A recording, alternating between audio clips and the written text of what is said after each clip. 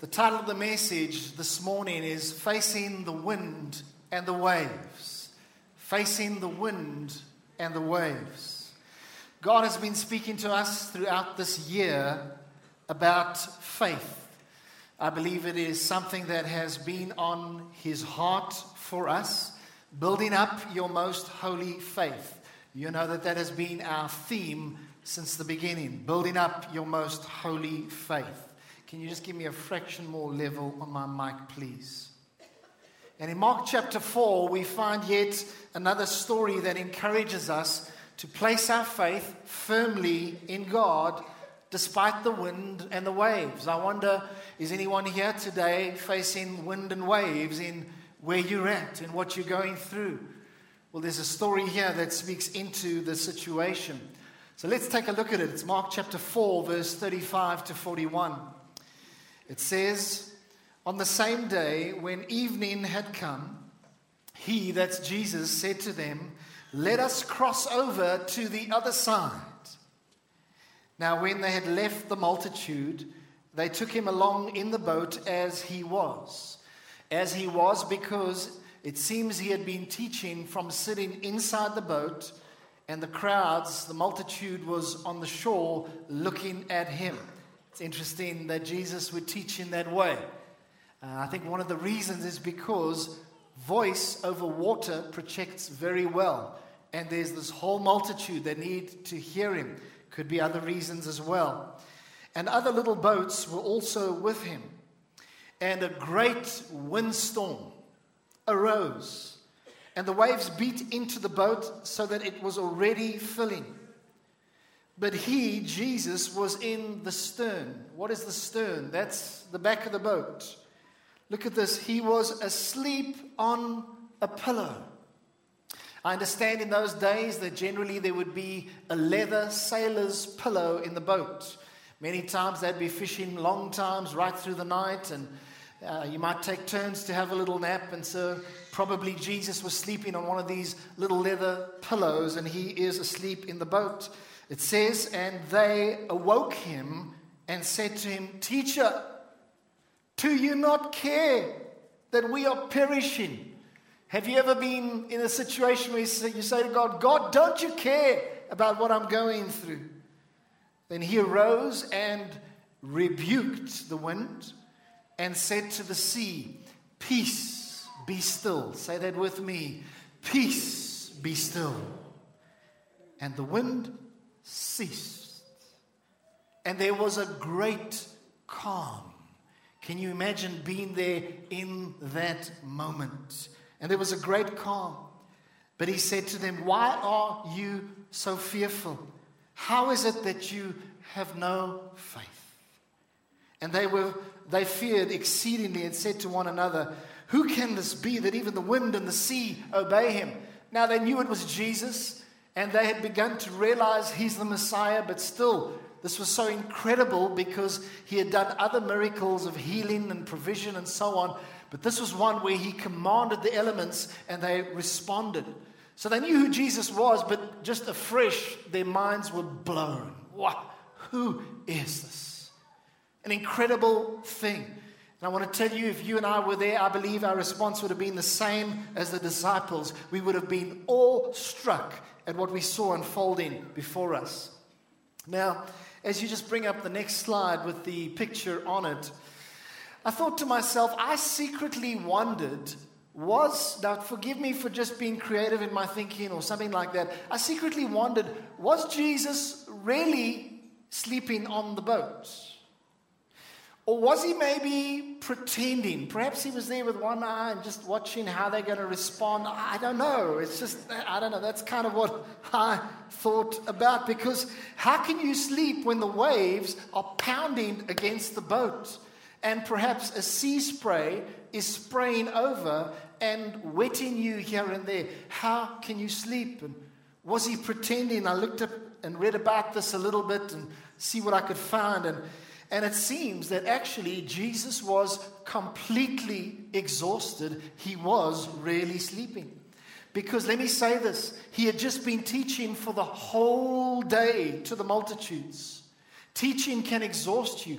Lots and lots of people can exhaust you. And Jesus had been teaching the whole day. He was physically exhausted, physically drained. I find that after a Sunday morning and having led 2 services and ministered twice, by the time I go home, I am pretty tired. In fact, I will fight for my Sunday afternoon sleep. How many of you believe that Sunday afternoon sleep must be biblical or something? It's so lekker, man. Oh, it's cool. Anyhow, so let me just get focused here. So Jesus was completely exhausted from teaching, and it was at the end of the day, he was exhausted. And don't forget, his earthly ministry wasn't easy because although he was God, he was also man. And he had these 3.5 years approximately of intense ministry, and it must have taken a toll on his physical body. And this reminds us that yes, he was fully man, and he was also fully God. And I love this phrase I came across. In his humanity, he slept in the boat. And in his deity, he calmed the elements. Isn't that lovely? Point number 1 of 2 things I want to say to you this morning. Number 1, Jesus still calms the storm. Won't you say that with me with conviction? Jesus still calms the storm. And it says in Mark 4:39, then he arose and rebuked the wind and said to the sea, peace, be still. And the wind ceased and there was a great calm. And you know, when I see that and try to imagine what took place, I think to myself, what a God we serve. What power he has. What dominion he has. And that's our God. Don't make God too small in your eyes. I want to tell you, that is our God. A God of authority, dominion, and power. Hebrews 13 verse 8 says, Jesus is the same yesterday, today, and forever. In other words, if he could calm the storm back over 2,000 years ago, he can most certainly calm the storm today. Can you say, praise the Lord for that? And in 2014, Bethel Music released a song which they called It Is Well. And in this song, it contains the following powerful phrase, which says, so let go, my soul, and trust in him. The waves and wind still know his name. I like that. Do you believe that? The waves and wind still know the authority of the Almighty God. What a declaration of faith. Psalm 89 verse 8 to 9 says, O Lord God of hosts, who is mighty like you, O Lord? Your faithfulness also surrounds you. Now listen to this. You rule the raging of the sea. And when its waves rise, you still them. Interesting that you find that way back in the book of Psalms. Now, in terms of the story, I'd like to try explain the setting a little bit, if I may. And in terms of this setting, they were crossing the Sea of Galilee. The Sea of Galilee is not the hugest, it's actually a lake, by the way. It's not the hugest lake, but it's still a fair-sized lake. And the Sea of Galilee was famous and is still famous for sudden storms and severe storms. It's because of where the Sea of Galilee is located. It is surrounded by mountains. It is also 680 foot below sea level. So it's got these mountains with passes and canyons. And so when the real wind blows and a storm comes in, it blows over these mountains and through these canyons and passes and comes onto the surface of the water, which is in a basin, and it really stirs up the water. And so it did back then, and it's still, these things occur today at the Sea of Galilee.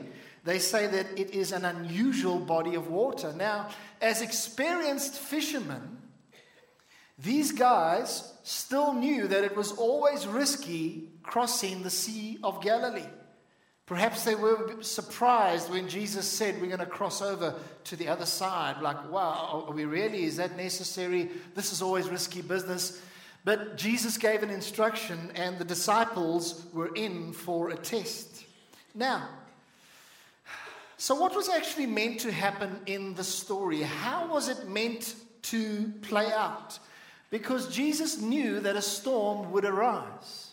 Now, this is my take on it. This is John's NIV, John's nice, interesting version, all right?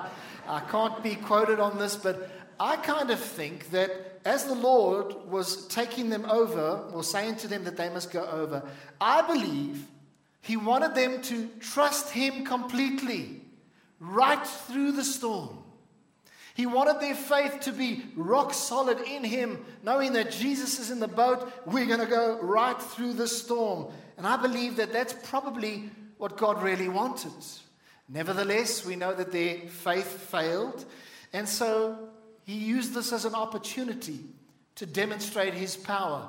How many of you know God is gracious? Sometimes even when our faith fails, He will use it as an opportunity to demonstrate His tremendous power. Now, let me say this. I think this is quite important. In my understanding, when we talk in storms, I believe the following. There are storms where God will give you the grace to go through that storm, and it will not be stilled and calmed. And I also believe that there are times when God will actually supernaturally still the storm as you call upon Him. Not every storm you face will be stilled. Sometimes it's just God's going to give you grace, you're going to push through it. And sometimes He will supernaturally still that storm as you call upon Him in faith. But either way, He wants our faith to be in Him. So maybe if you're facing a storm right now, you need to ask the Lord, Lord, is this a storm that you will calm or one that I must push through? And then you respond accordingly. But if you sense that this is one that God is going to calm, then I want to encourage you that you stand up in your authority and you say, I resist the storm and I rebuke it in Jesus' name, and I command peace to return into the situation. Operate in the power of the Lord and in His authority. And so we need to come into agreement with God when we sense that this is a storm that He is going to still, that He is going to calm. You come into agreement. You stand in your authority. And I believe we'll see things beyond our expectation. Let me give an example. Maybe suddenly rebellion just begins to come up in your home. Rebellion and like an uprising. You think, what is going on here? And you sense the Lord says, this is an attack. You stand against it. Then you stand in your authority and say, Satan, I resist you in Jesus' name. The storm, I rebuke it from this household, and I command the peace of God to flood the home in Jesus' name. Take your authority. Psalm 107 verse 28, it's on your screen. It says, they cry out to the Lord in their trouble, and He brings them out of their distresses. And then it says, He calms the storm. Please say that with me. He calms the storm so that its waves are still. Number 2, the last point I want to share with you, this is not a time for fear. This is a time for faith. Won't you say that with me? This is not the time for fear. This is the time for faith.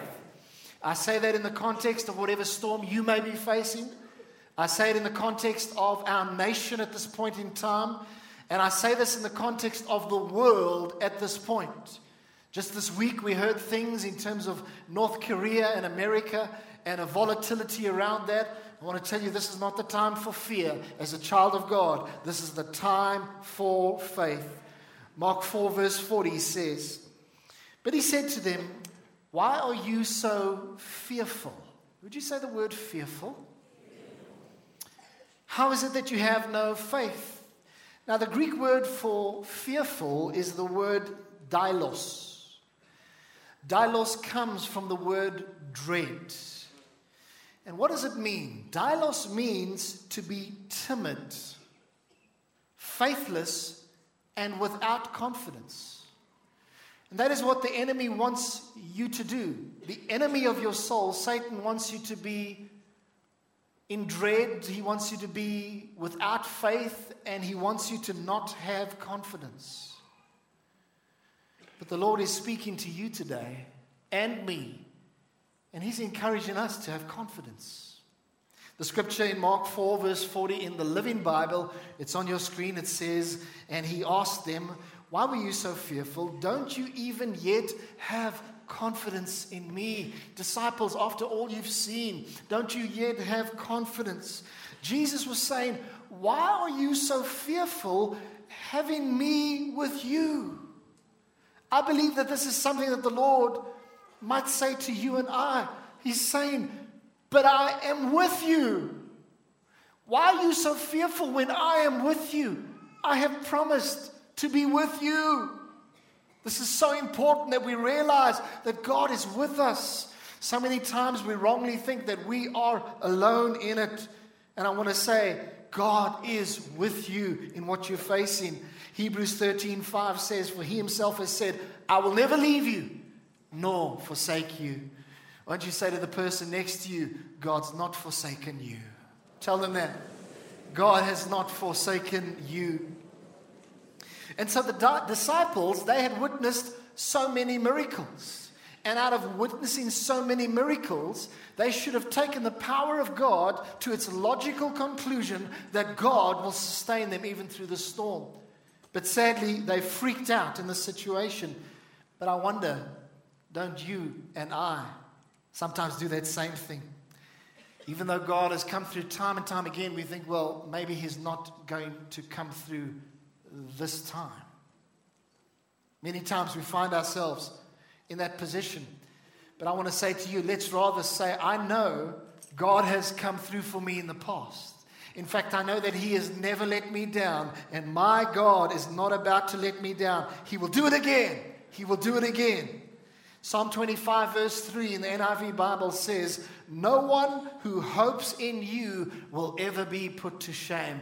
How many of you can say, I'm a person that hopes in God? Because the scripture says that you will never be put to shame as you trust the Lord. God is not in the business of putting to shame his people. No. As we are trusting in him, you know what? It pleases him. It is an honor to his name. Let me read you a statement here. It's an interesting one. Listen carefully. Believers today profess that trust in Jesus' power that they trust in Jesus' power over the storms. But many fail short of demonstrating that trust when the storms actually arrive. Saying we believe that Jesus can help us takes on a whole new meaning when we actually depend on him for help. And I think this is the problem. Many times we make confessions, but we don't follow through with our actions. I want to challenge you today that you don't just confess that God is able to help you, but you actually believe. And you say, God, I'm a believer. In the storm, I believe. I am confident in your character. Like Abraham said, he was fully convinced that God could fulfill his promise. And I want to say to you, faith has to do with confidence. This is a time to actively depend, a time to have faith, a time to trust in him. The enemy hates it when you put your trust in God. He hates it. But Father God is so pleased. It's so worshipful to him. It's so honoring to him as we put our trust in him. And let me just say this. Prophet Ed Trout touched on this when he ministered not so long ago. You see, we mustn't misunderstand God's ways. Sometimes when we find ourselves in a storm, we think we must have disobeyed God. And this is now judgment or consequences of disobedience. Let me tell you, sometimes it is the perfect will of God that you are in that storm, just like it was in the story of the disciples on the boat. And God will come through. It can be his perfect will. And it's just a case of this is the time for those faith muscles to grow. And we can stand firm and see the salvation of the Lord. And so as I'm drawing to a close, I want to say this. Let's not underestimate God's power. Let's not make him too small in our eyes. God has the power to come through for us in any storm or in any crisis.